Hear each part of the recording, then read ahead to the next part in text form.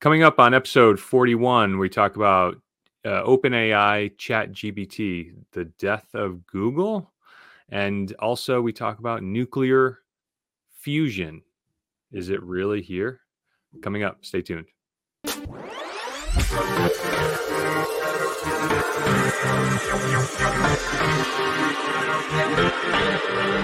Welcome to episode 41 of Finance and Technology Insights. I'm Brian Williams of Northshire Consulting. He is Eric Bjorndorf of Evernet. What's going on, Eric?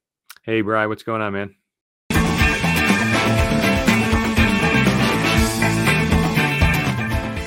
You want to talk about what's in the news? Yeah, go ahead. What do you got? So, talking about the written word and in Google, there is and I have it on our Facebook page, and I want to let me share my screen here. I think I'm over here. I know where you're going, and I love it. I haven't seen it yet, but I'm almost positive I know where you're going here. So, this is a YouTube video. Yeah. All right. So, what was occupying the news cycle, at least in the technology realm last week, was OpenAI, a maker of artificial intelligence, has released this new tool called ChatGPT, which basically allows you to enter in search queries on the internet in dialogue form.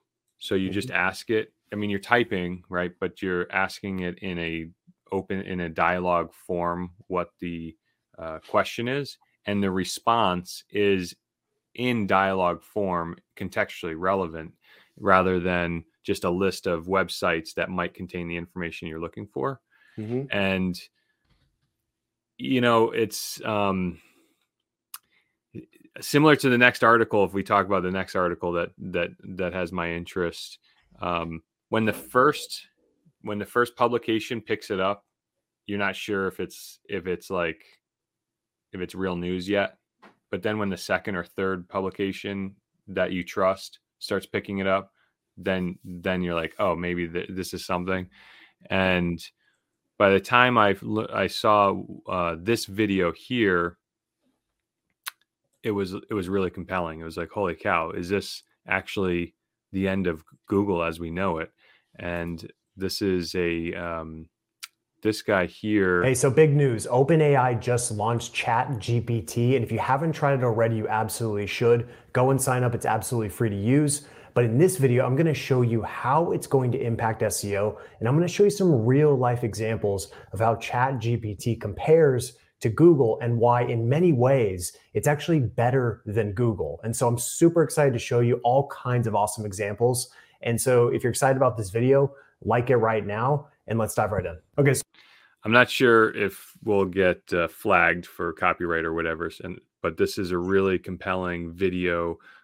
This guy, Goach, is an SEO expert, and his job has been literally to exploit Google's algorithm so that the content you publish on your website can rank higher for searchers looking for content and looking for your services.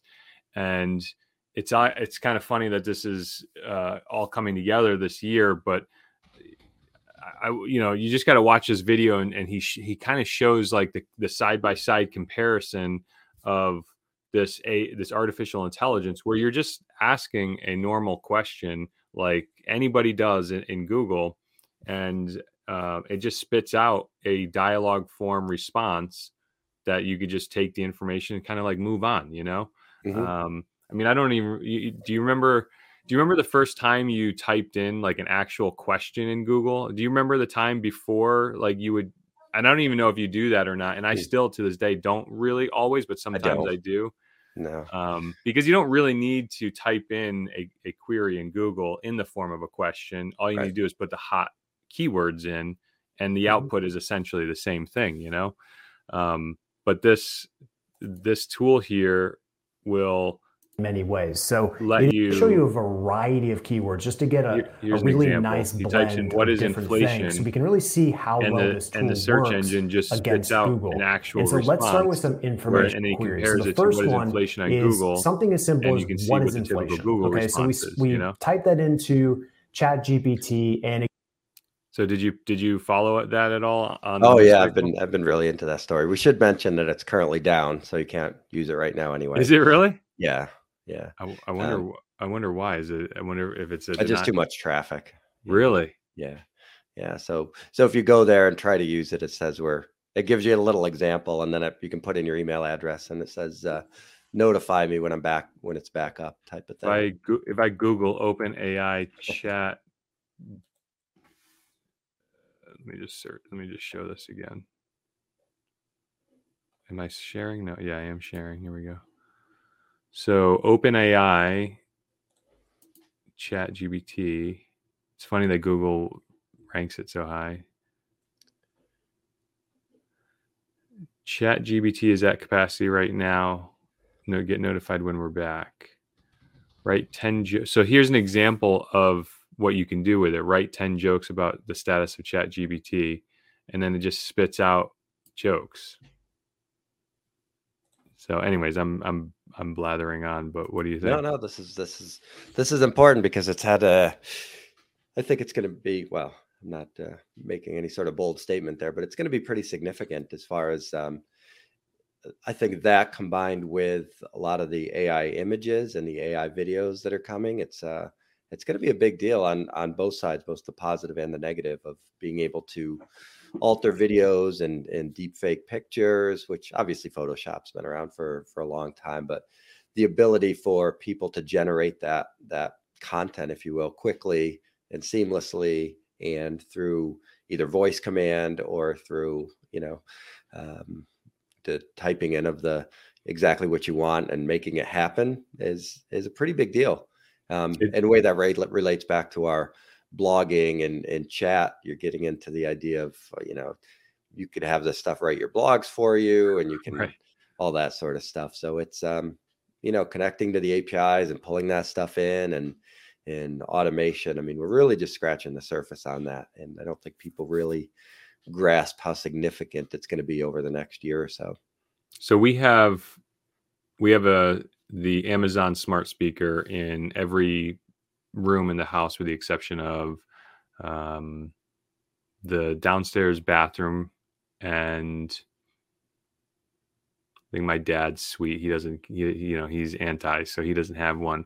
But we all have one in, so you can walk through our house and refer to the smart speaker by her name, and then just issue a command, turn something on, turn something off, when's this, when's that, and it's obvious that the limitation with that is it's not very dialogue based, and they do have a feature called conversation mode where she'll try to stay engaged with you.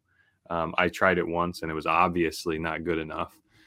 Somehow the speaker needs to be able to identify definitely the biomarker of who's talking, so the system has a reference to who's talking, and then they have to develop a way that they understand who's talking in the context of what's talking, because the speaker always, it's just a dumb robot. Let's face it, And then when I saw this, I was just amazed. I'm like, how, I mean, this OpenAI is a group. I don't even think it's a company. It's a open source artificial intelligence project, akin to like Wikipedia or something. And it's incredible, the videos that I saw on this. It's absolutely incredible. The real speech that you can input and the real speech that it outputs with contextual relevance. And the other thing it does is it remembers the context of what you've already talked about. So in multiple queries, you can say, what's the price of tea in China? And then, and then in the next comment, you can say, how does that compare to coffee? So you haven't had to restring your initial thought. It just brings in the context, and it responds contextually relevant, and it's just amazing. So the two things I'm shocked at: how does OpenAI come out with this first? At minimum, I'm surprised Google doesn't have a tab on the Google homepage where they call it the Google bot. Why how does Google not have this technology? What do you think?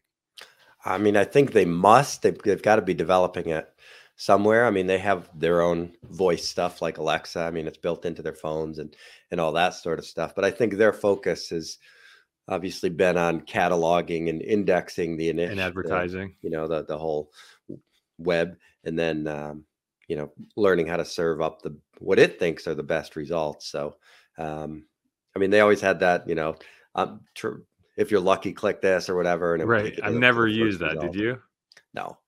No, but it's I think they're obviously getting to that point, because I wish I remembered the numbers, but I was looking at something about how now it isn't even about people clicking on links. Most people, when they ask Google for something, they're reading it right off the Google page, or Google is taking that snippet and pulling it from the website and putting it there. So the website isn't even getting the traffic anymore. Right.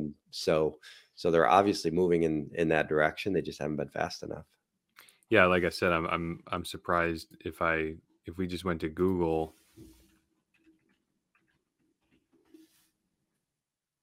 how is there not a tab here for chat? Or when you hit enter, try chat, Right. it just, so I don't know. I mean, not that I don't want how do I want to say this? I don't want to see Google fail necessarily, but at the same time, this ChatGPT thing is like, Mhm.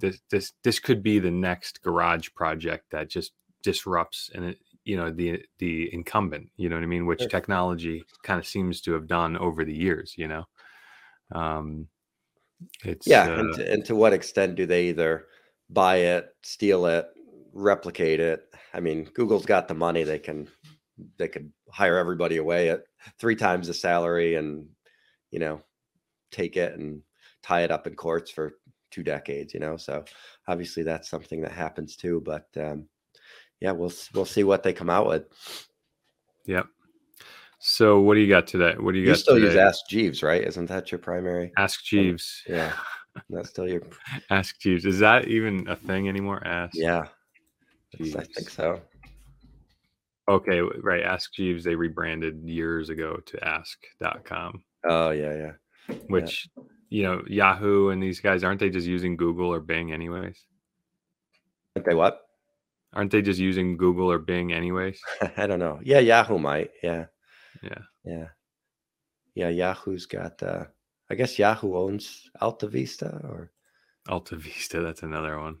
yeah. I was just looking at that one up. Web search created in '95.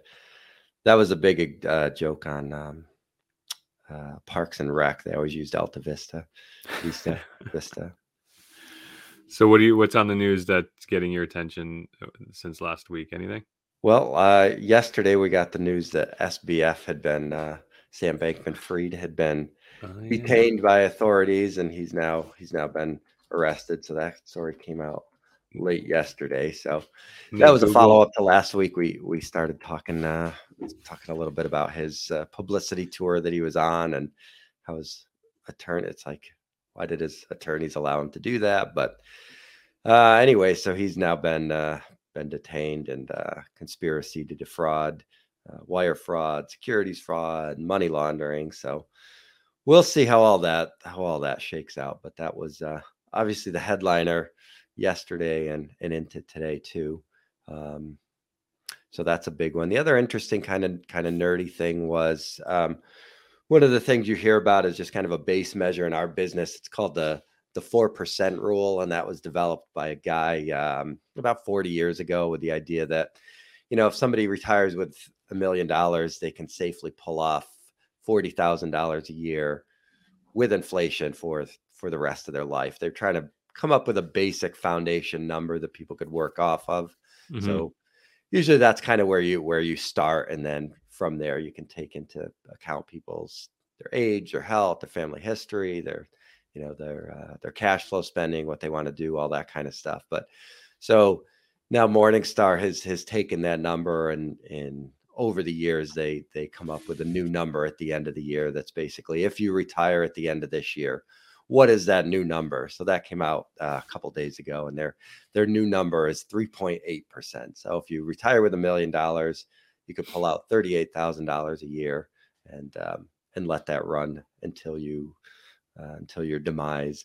So that's always kind of interesting. They put it out. I don't know if it really has any practical use, but and then all the advisors post it and sort of share their opinions on it. But that's always kind of interesting when that comes out. So that was new this week as well. Interesting. So, anything else on the FTX guy? Not really. I mean, that story came out late yesterday, as I said. I don't think there's. I don't know. We'll see. I mean, they're going to have the congressional hearings, and I think the way this relates back into my industry is there was a push, a year ago when crypto was doing well, to add it into 401ks, and a couple of record-keeping platforms did, including Fidelity, which is the largest record-keeping platform. And they put curbs in place where you can only put up to 5% of your account and that sort of stuff. But I think they put it in as kind of a marketing ploy. And then, now a year later, it's like, really, are we still doing this? Do we need to do that? If you're going to cap somebody at 5% of their account, maybe it's just better that they do it outside of the 401k world. Just kind of do it on their own rather than having it be part of their retirement. So now you've got the politicians have been involved, and Elizabeth Warren has called out Fidelity specifically for allowing crypto in the 401k. So we'll see how that plays out. It's been my preference, if people want to get involved in that, to do that on the outside and not necessarily make it part of their retirement money. I mean, they still can put it in an IRA. They can, they can buy it through traditional platforms. They don't necessarily need to go through a platform like FTX was or something like that. So, so that's how that all factors into what's going on. Just to be clear, the cryptocurrency hasn't gone down to zero. It was just the company. It was the bank that was the exchange, right? Yeah, just the exchange that had issues. So, and it's held up surprisingly well, in my opinion. Over the last month or so, Bitcoin's pretty much flat. What are they? They're around 16, right? 16K. Yeah. Switching gears, there's one more thing that I think I want to be on the record for talking about on this day. What do you know about fusion? So I did see the story this morning, that the headline, but I haven't gotten into it yet. So fill me in. Tell me all about it. So this is another headline that when the first outlet picked it up and I saw it in my news feed, it was kind of an eye roll, because nuclear fusion has been an eye roll for the last 40, 50 years. And there's always the saying that it's 10 years or 30 years away, whatever the year, Right. it's always 30 years away. And the nuclear fusion is, sorry for the big IBM banner ad, but nuclear fusion is basically clean nuclear power. It's recreating the function of the sun. It's compressing, I think, helium and hydrogen to create. It's compressing one significantly to create another, and to produce, I think, heat. And according to the challenge, how it has always been, it takes a significant amount of power to put into the system to generate the fusion reaction, and the output has always been less than the input. And my first grader can tell you that if your equation is lopsided, then you're not. It's not worth the. What's the point? So it takes you more stuff to put in than it takes you to get out. Then what's the point of the exercise if you're trying to produce, some sort of meaningful output? And so they call that net gain. If the net gain Sure. is, if there is a net gain, then you've got a potentially successful machine that you put in your fuel, and then you're outputting more energy than you're putting in. Because don't forget, burning wood is energy. When you burn wood into a fire, and I won't get into it, but you're burning, you're getting a fire and you're getting energy out of that. You're putting something in, you're getting something out. And the holy grail of clean energy is putting in something clean and then getting energy out that's clean. Mm-hmm. So according to the headlines yesterday, and like I said, the first news article, the news outlet picked it up and said, finally, there's a breakthrough where a team of scientists has produced a nuclear fusion reaction that has created a net gain, more energy out than they put into it. And I won't focus too much on the fine print, but it's early days, but the headline at least is compelling. What do you think? Yeah, that definitely is. And I got a follow-up quote here. This is Dr. Arthur Terrell, a plasma scientist whose book charts the effort of to achieve fusion power. He says, if this is confirmed, we're witnessing a moment of history. Exactly. Scientists have struggled to show the fusion can release more energy than it put in since the 50s. And the researchers at Lawrence Livermore seem to have finally and absolutely smashed this decades-old goal. So, It's yeah, incredible. pretty That's a strong perfect. language there. So do we know, so what sort of waste is produced by this? Is there anything, or what Well, happens well, next? yeah. I mean, the article and the science, at least at summary levels, is pretty clear in that it's not. How is fusion different than fission? So the atom bombs and the nuclear power that we're creating now is called nuclear fission, and the fission creates radioactive waste Mhm. that doesn't dissipate. But the fusion, this paragraph speaks to that. Fusion fuses two or more atoms together. Fission is the opposite, where it splits the atoms apart. Nuclear fission is the kind of energy that powers nuclear reactors. Like fusion, the heat created from splitting atoms is used to generate energy, usually in the form of boiling water and passing that steam through a turbine steam engine. Zero emission energy source. I guess they're not. Nuclear fusion does not carry the same safety risks, and the materials used to power it have a much shorter half-life. So, yeah, it's just a matter of how radioactive, and the fusion process does not create the same radioactivity as the current fission technology.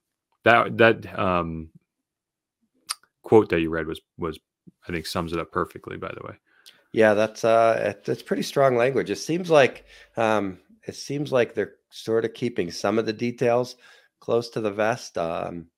Looks like there's going to be some announcements later. Might just be they're trying to digest and figure out what happened. Because yeah, I mean, was it? I mean, they've been. Everybody who has known about nuclear fusion has been waiting for this headline, yeah. And I think everybody's probably. You want to be excited about it, but at the same time, did those reporting on it? Did they repeat the process? Did they measure? Did they confirm the process? I think it hasn't been independently verified.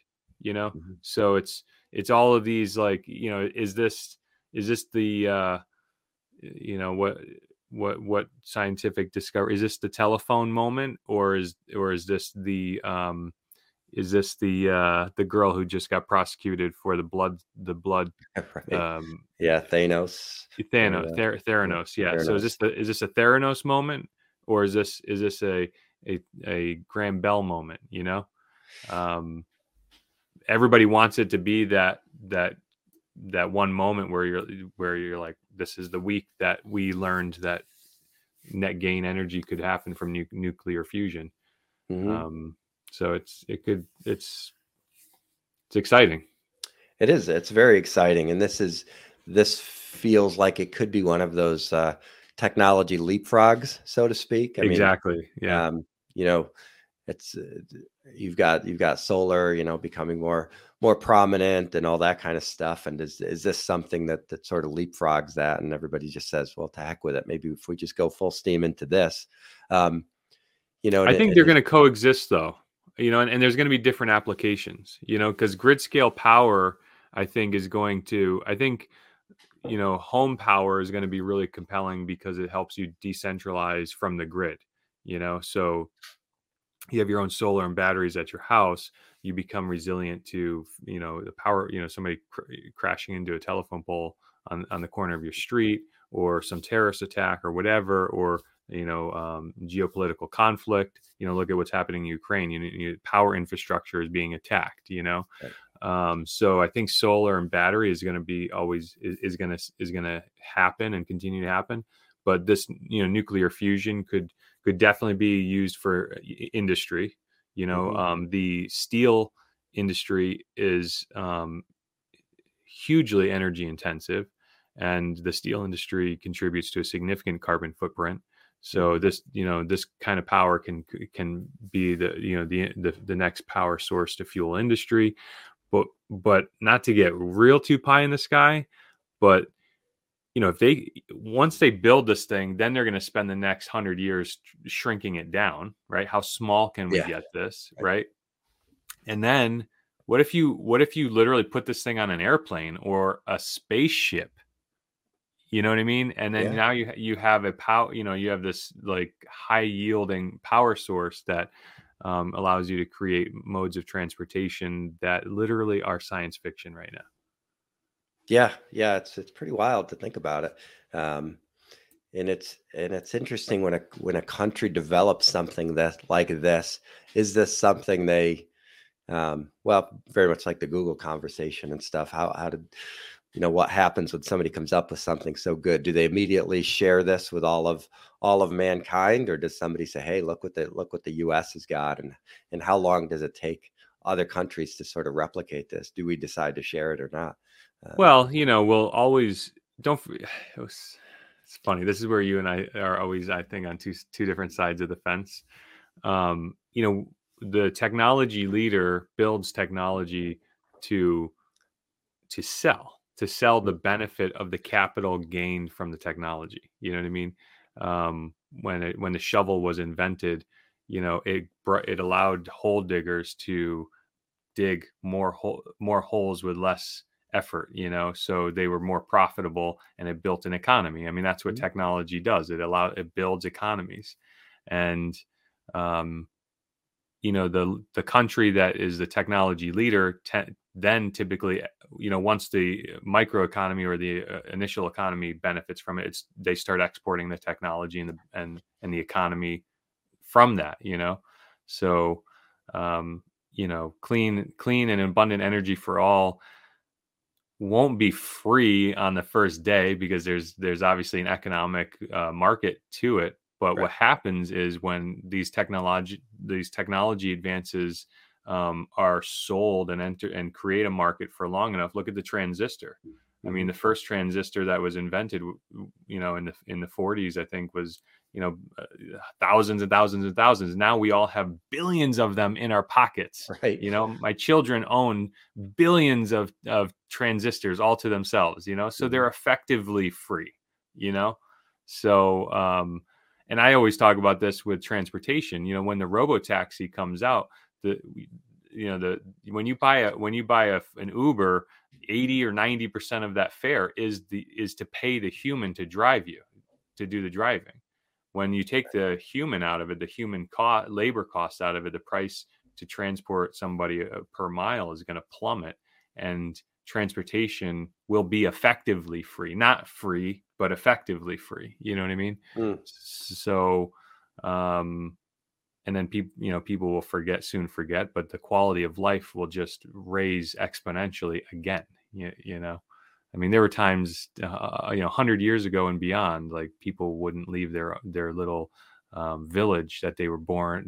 People would be born and die in a village, and they've never gone more than 10 miles in their life. You know what I mean? Right. And now the poor and destitute can get on a train and transport themselves across entire states. You know what I mean? Right. So, not to get all philosophical or ideological about it, but right. Yeah. And my question was just on if if somebody truly develops something that is so life-changing and world-changing, do they want to share that with humanity or not?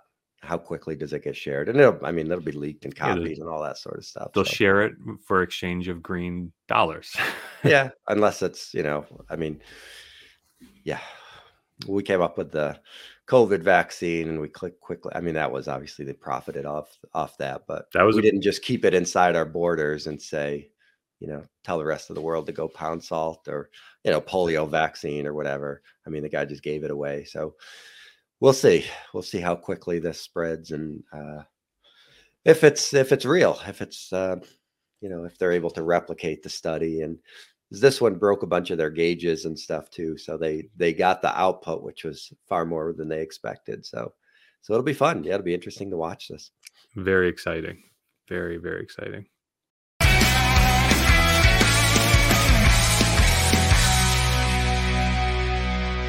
So what's going on at work?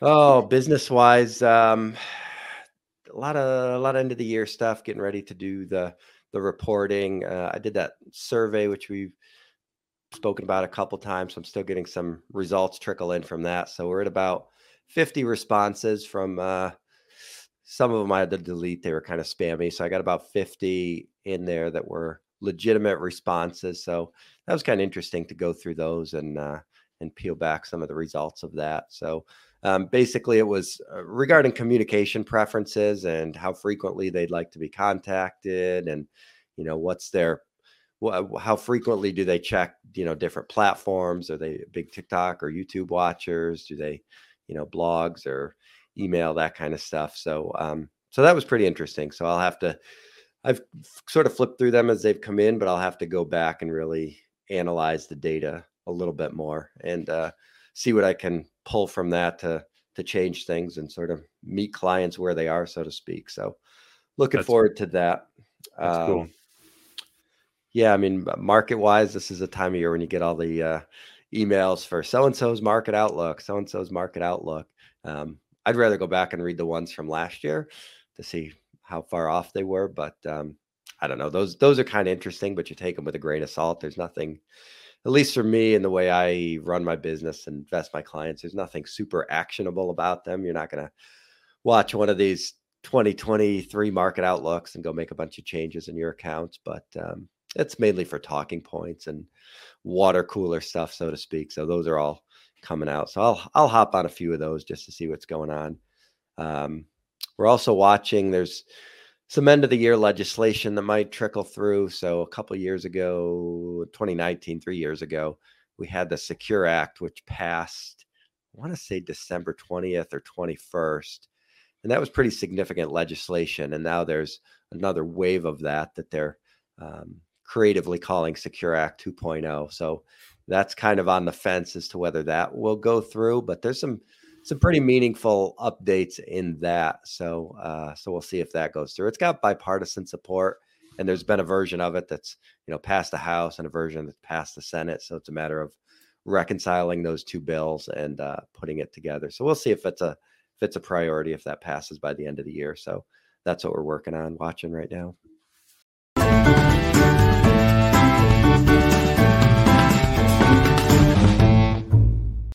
Excellent. Yeah, that survey that you sent out was really, I don't want to say clever, but it was a communication that I forgot about. I was we've been sending out our kind of typical outbound emails to our leads and our clients. And when you mentioned, I knew surveys were kind of in an arrow in the quiver, but when you mentioned it, I was like, yeah, that's really great. I should get that together. I haven't been able to do it yet because I've been so buried in building out our sales and marketing and service team. We're just growing right now. I mean, all of this marketing that we've been doing since the beginning of this year has yielded and is yielding, and it's really exciting, but it's keeping me busy with kind of the business administration side of it. So we just put out, I interviewed the vice president of product for one of our key vendor partners, and Nate chopped that up into a really great video. So I'm excited to see that drop. And we have a couple other videos in the can that we need some touching and editing. And I started this series on one of this product, and I only got the first video out, and I haven't even done the follow-up. So that's kind of dying on the vine, which I'm not too thrilled about. But it's good problems to have, because the desired effect is occurring. Right. So we're doing this to grow and bring in new business, and it's working, which is tying me up. So, and unfortunately, well, I don't know. I'm acting as COO, CEO. account executive, marketing executive. So I just don't know how much more we have to grow before I can kind of take one of these bigger hats off and give to Yeah. another delegate.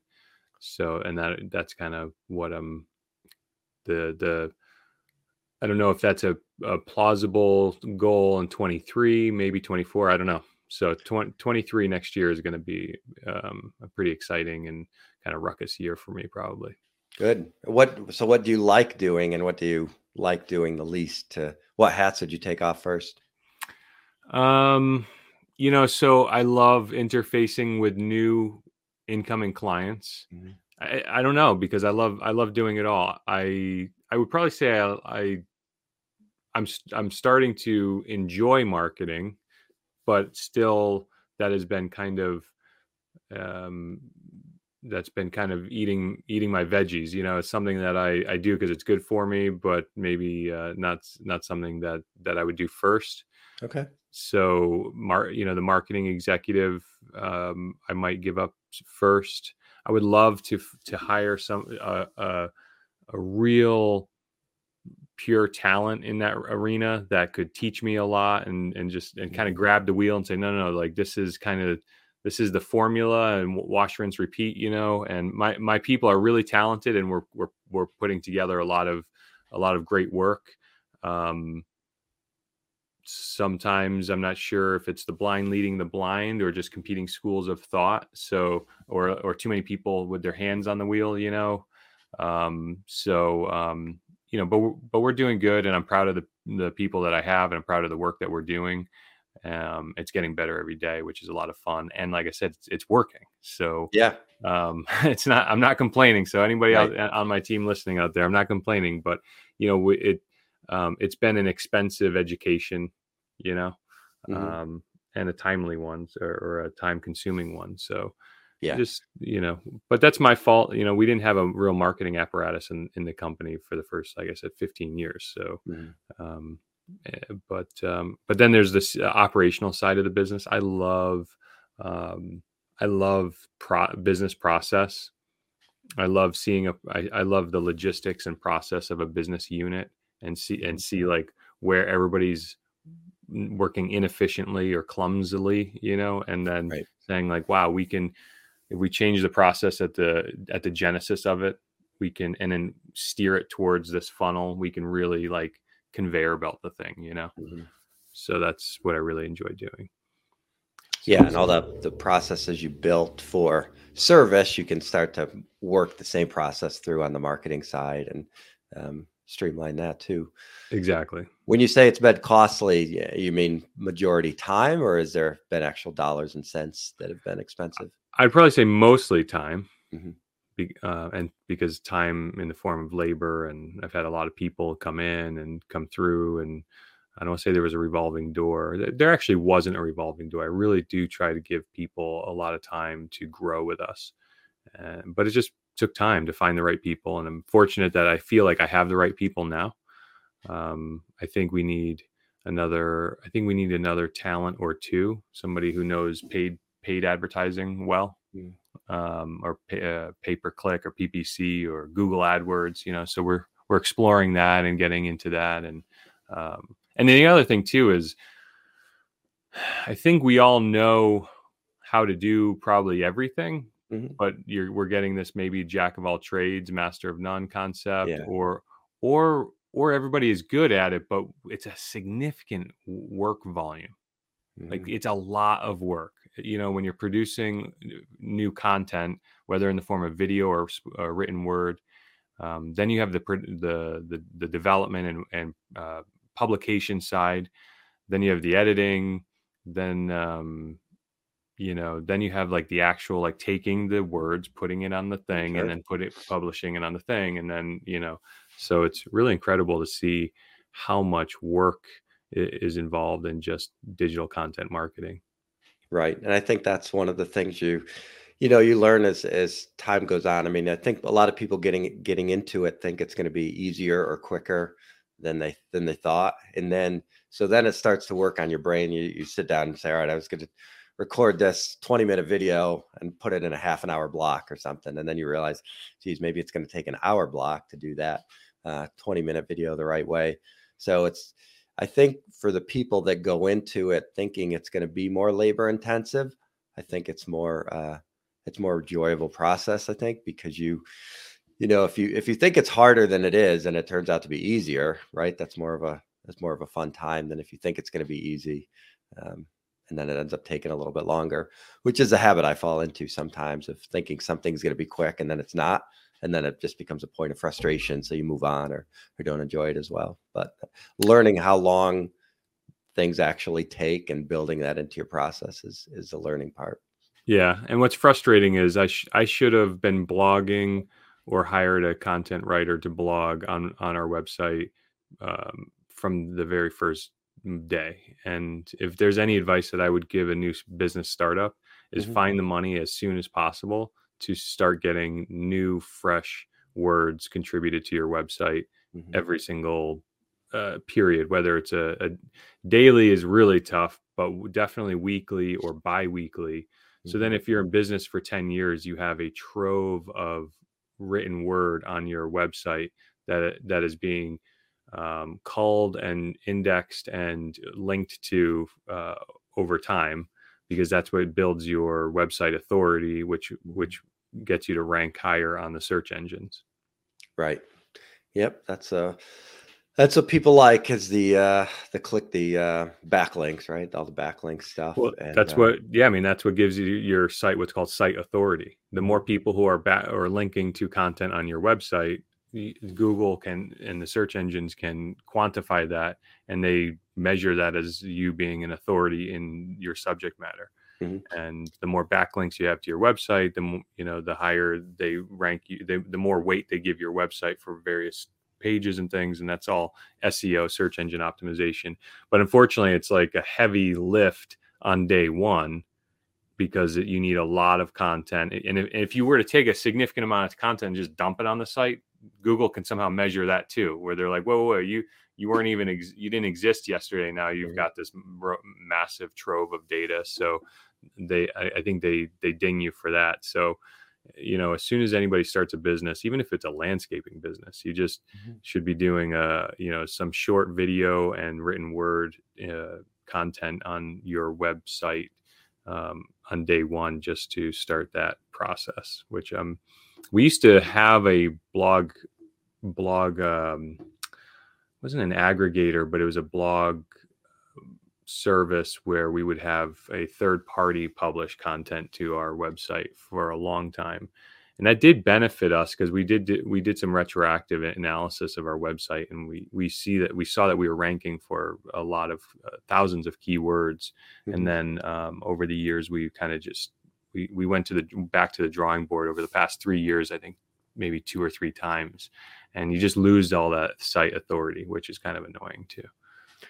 Yeah, that happens a lot in financial services too, because there's a lot of those similar companies that will write content and, allow you to post it to your website. And then the trade-off is, how weird is it if somebody reads the same article on 3 or 4 different advisor websites? And how much does Google punish you for doing that sort of stuff? So you're sort of weighing, obviously in a perfect world, you're sitting down and writing or recording your own content and that kind of stuff. But is something that's maybe, C+ content or B- content better than nothing? So you're sort of weighing those options. I think ideally you'd want to use those services to get your ideas, and then, go in and edit it a little bit on your own and make it your own, just so it's not cut and paste from another service.